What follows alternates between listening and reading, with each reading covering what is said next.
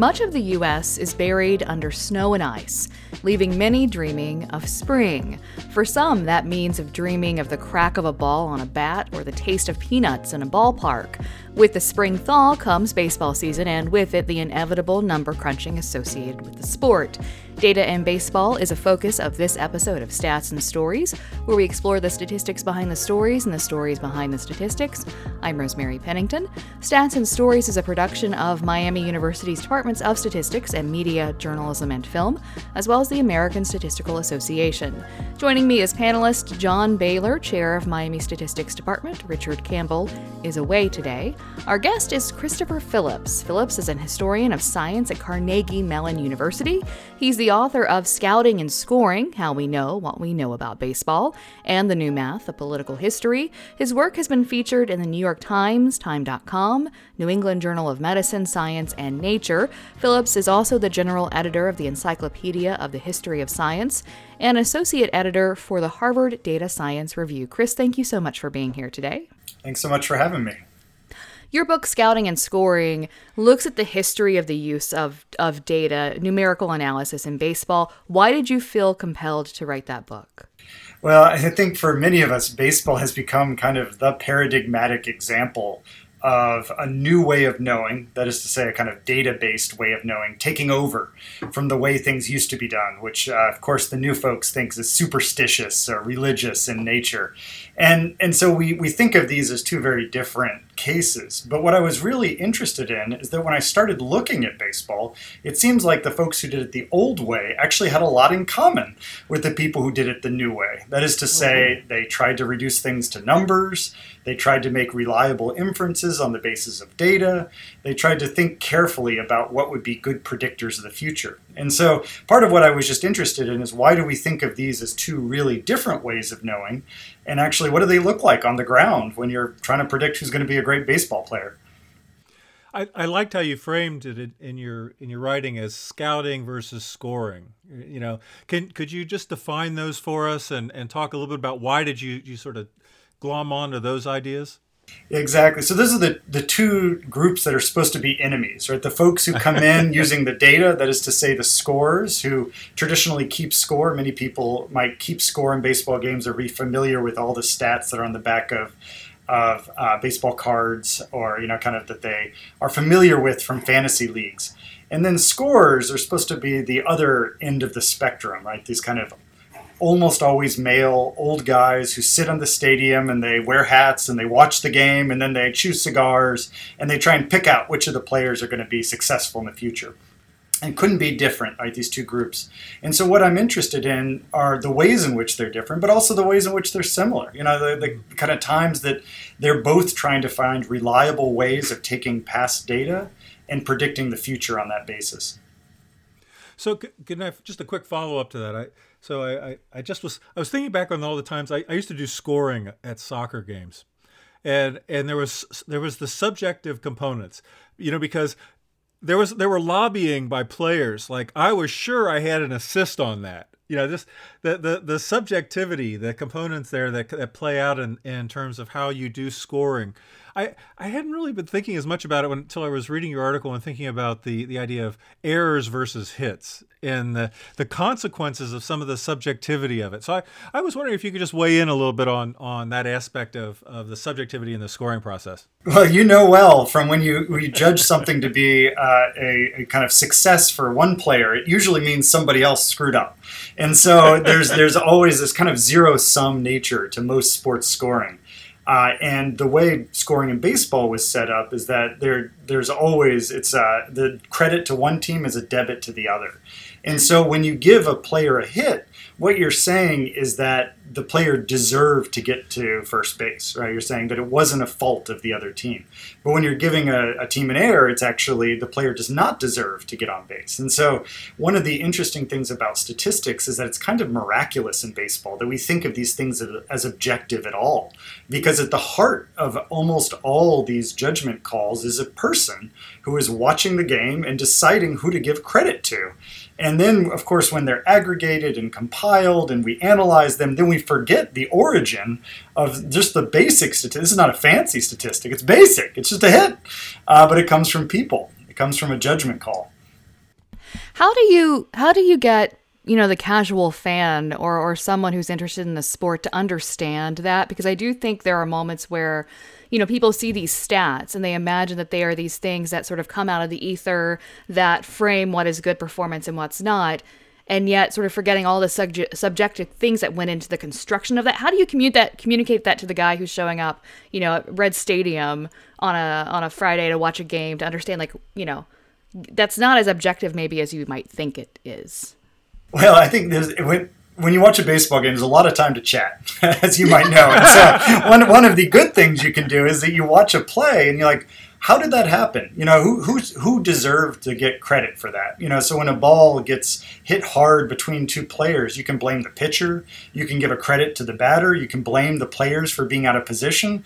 And so a lot of these kind of informal conversations, one of the natural results of them is that you might keep score differently than the score. So when my wife and I go, we always debate, whether things should be credited, because she has very high standards and I have very low standards.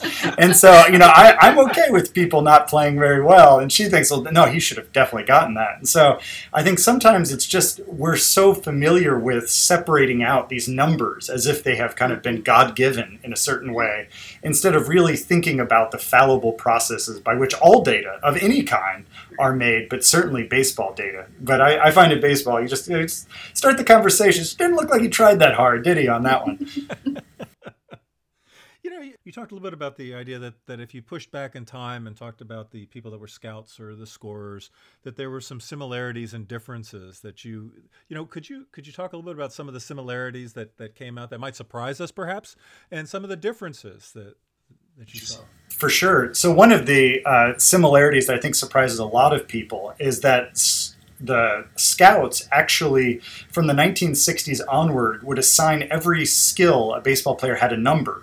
And then they'd average them together and add them up. And so you'd get an overall, what's called an overall future potential, an OFP. And so the reason why they did this was when you're drafting players in professional baseball, you have to draft players. Every team gets a pick and you go through. And so you have to have a rank order list of everyone you're potentially interested in. And the easiest way to create a ranked list is to actually create a single number for each player. And so in scouting, of course, they might talk about it as this impressionistic thing, but in the end of the day, they put a number on every single player. And in fact, the fun thing I think about it is that they're more audacious than the counters. The baseball stats are mainly counting, but what they're doing is actually quantifying skill and then averaging it to an overall skill. And so one of the kind of ironic things is you could make the claim that actually scouts are way more quantifying than baseball scorers in a certain sense. I was telling some friends that I was going to have this conversation, and they immediately went to Moneyball.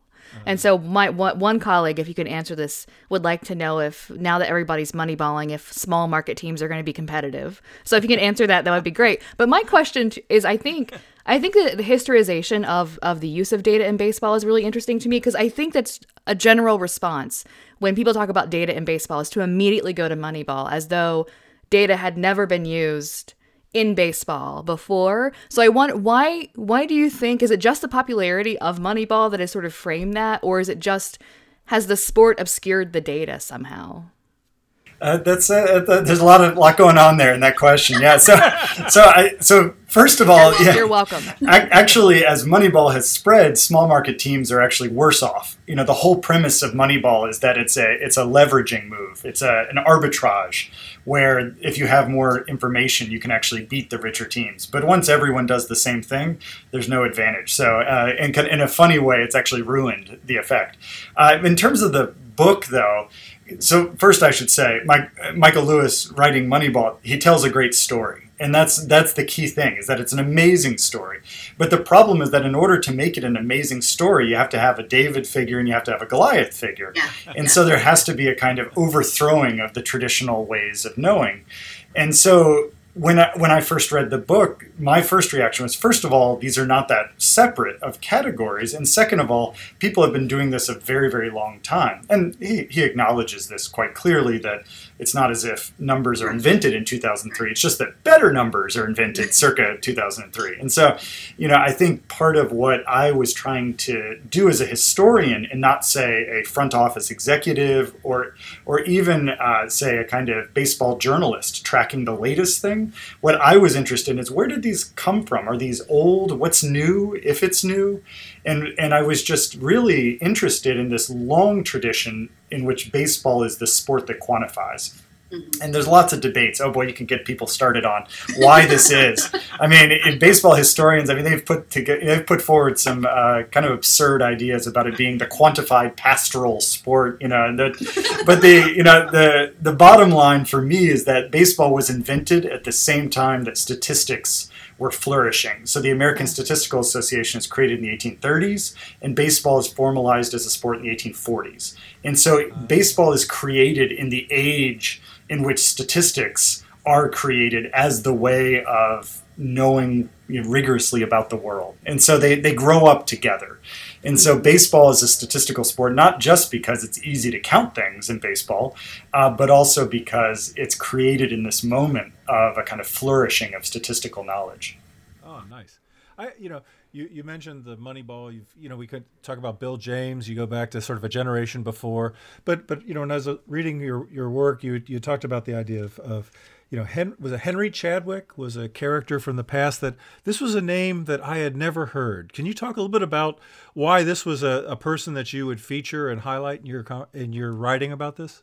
Yeah, so Henry Chadwick is a newspaper reporter from the 19th century. He's an immigrant from England. He starts off thinking about cricket, and then he moves to chronicling baseball in the New York area, New York, Brooklyn, where a lot of the baseball was being played at that point. And he wants to make the game more manly and scientific, is how he describes it. And the way to do that, he believes, and he's a reporter, and the way he does that is he says, I need to collect data and I need to analyze it and report on it. And so he sees his role as a reporter and as a scorer and as a baseball kind of reformer as intertwined. So the way you would do it is you actually collect more data, more reliable data, you aggregate it and you analyze it. And so Henry Chadwick stands as this kind of very early 19th century figure that looks to data to solve all the problems with the game. So you want to know how to change the rules of the game? Well, collect data.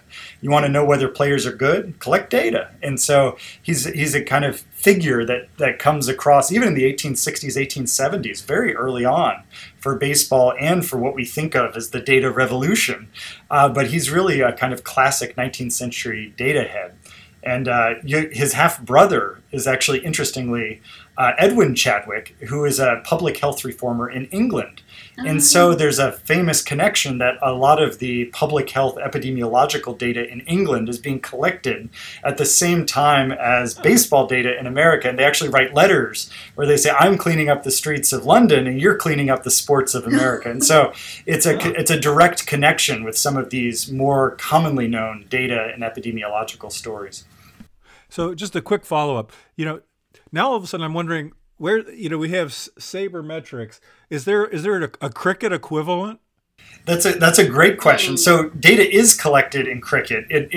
There is no kind of equivalent use of the expansiveness of the data in baseball and cricket. But cricket is the way we kept score in baseball was clearly designed after cricket scorekeeping. And the role of the umpire and the scorer in cricket was similarly exalted in the 19th century. And so even though the data analysis in baseball goes way beyond cricket, and people, again, historians, boy, you give us an inch, we'll go for it. People have credited this to an idea about the democratic nature of America versus the aristocratic nature of England. I don't know how much I would follow that particular line of thought, but it is certainly true that data and record keeping in cricket was intimately connected to early data and record keeping in baseball. You're listening to Stats and Stories, and today we're talking with Carnegie Mellon's Chris Phillips. So you're a historian of science, And I wonder for the people who are listening, like, like my brother or my little nephew listens to the podcast now. John, you'll be thrilled. He's like in 6th grade. I'm probably going to get in trouble because that's probably wrong. But so like for people who are unaware, what is the history of science? So a lot of people think of science as exactly the thing that doesn't have a history, right? It only has a future. What historians of science are interested in is treating science as a human creation, albeit a powerful, central, important one, but a human creation just like any other cultural creation, art, politics. And so we're interested in investigating science with questions of not what precisely did so-and-so do on such and such a day, but rather, how does physics explain the world differently at different points in time? How can very smart people one year disagree with very smart people 10 years later about the essence of the universe? What happens? How do scientific theories change? And of course, for us living in 2021, how does science collect this position of authority? Where if you want to know about the world, all the good thinking people know about the world scientifically. Well, this is not the way we thought about the world in 1900 or 1800 or 1700. And so part of what historians of science are interested in is this particular place that science has in our current culture and in the culture of the past. Chris, you have this reputation of running with a rough crowd. I've heard you even team teach with statisticians. I mean, now that could be the end of many a reputation. I know that Rosemary feels damaged, as does Richard, in terms of their so much regret. It could fill a volume. So I'd like to follow up a little bit with the course that you've been teaching with one of your colleagues at CMU. Absolutely. So one of my colleagues, Joel Greenhouse, and I were talking because my current book project is on the history of statistics in medicine. And he's a statistician who works in epidemiology and the allied fields of medicine. And so we were talking about the kind of trajectories in statistical data in medicine or in health. And one of the things we quickly realized is that we're actually interested in very similar questions. We're interested in questions about how you use data to make reliable inferences. We're interested in questions about what's the context of data, what is the meaning of data, how does that change over time. We're interested in telling convincing narratives using particular sorts of data, and what data is not that interesting. Right. And so we realized that actually we could teach a course for undergraduates, and actually first-year undergraduates, that would introduce them to statistics and history, not as these opposed disciplines where one involves books and essays and the other involves sort of long lectures and problem sets, but rather that both of them are disciplines that are fundamentally interested in this question about making inferences from data. So in my own work, I feel like I straddle like the humanities and the social sciences. I was trained as a social scientist, but I increasingly sort of embrace a more humanities, I think, bent in my work. And it's always sort of difficult to navigate those spaces, depending on what audience I'm talking to. And I wonder, given that you've been teaching this class now and thinking about these issues, what can we as academics do to try to help tear down that divide a bit? Because I think it does make it difficult to sort of see the ways that we are interested in similar questions. Like, what is data? How do we know data? Where does it come from? Like, those are questions that, again, a historian and a statistician are interested in, right? But may not always know that they're interested in the same things because they're not speaking to each other or even sometimes the same language. Right, and we spend a lot of time cloaking what we find in language that ensures nothing but our experts and our fellow experts could ever read it. And so part of it is a communication issue. And I think one of the ways that we've found around that is by finding concepts that cross over really easily. So alternate explanation is a concept that in statistics, if you're trying to make causal claims, alternate explanations are really important, right? You want to think about what would be other explanations for this data, right? Why are you believing a particular explanation or a particular account of the data? But for historians, alternate explanations are the kind of bread and butter that we operate off of too, because history only runs once. It's an N of one. And so if you want to think about how it might have run differently, you have to think about alternate explanations. And so for us, concepts like that, which are they're not formal in many cases, and so you don't have the kind of formalism or the jargon heavy nature of it, but rather they're concepts that move very easily between fields. And so we try and emphasize those concepts when we're teaching together.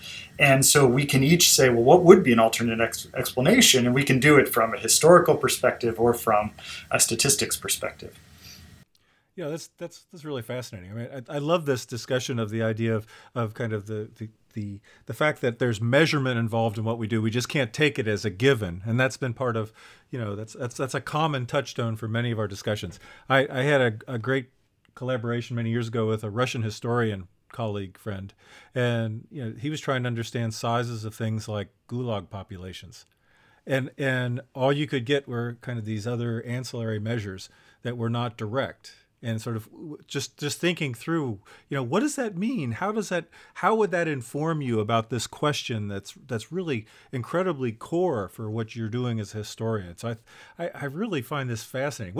What are some of the things that surprises the students the most? Yeah, I'm just curious when they go, all the other classes filled? And I got stuck with this history and stat guy in a class, or so, I mean, but what are they surprised to hear or surprised to learn in this class? Yeah, I'm sure some of our students are a little surprised by the class, but we have a pretty robust statistics and data science crowd here at Carnegie Mellon. So usually they're surprised more by the history than they are by the stats part of it. But that's okay. I'm okay to try and find converts. It's always easier for me that way. So the one thing that people tend to be surprised at is how old trying to make sense of data really is. And so people are shocked that data predates computers. Yeah. And part of this is we do a really bad job of communicating that what computers do in some senses replicates the work that was done before. In some senses it's different.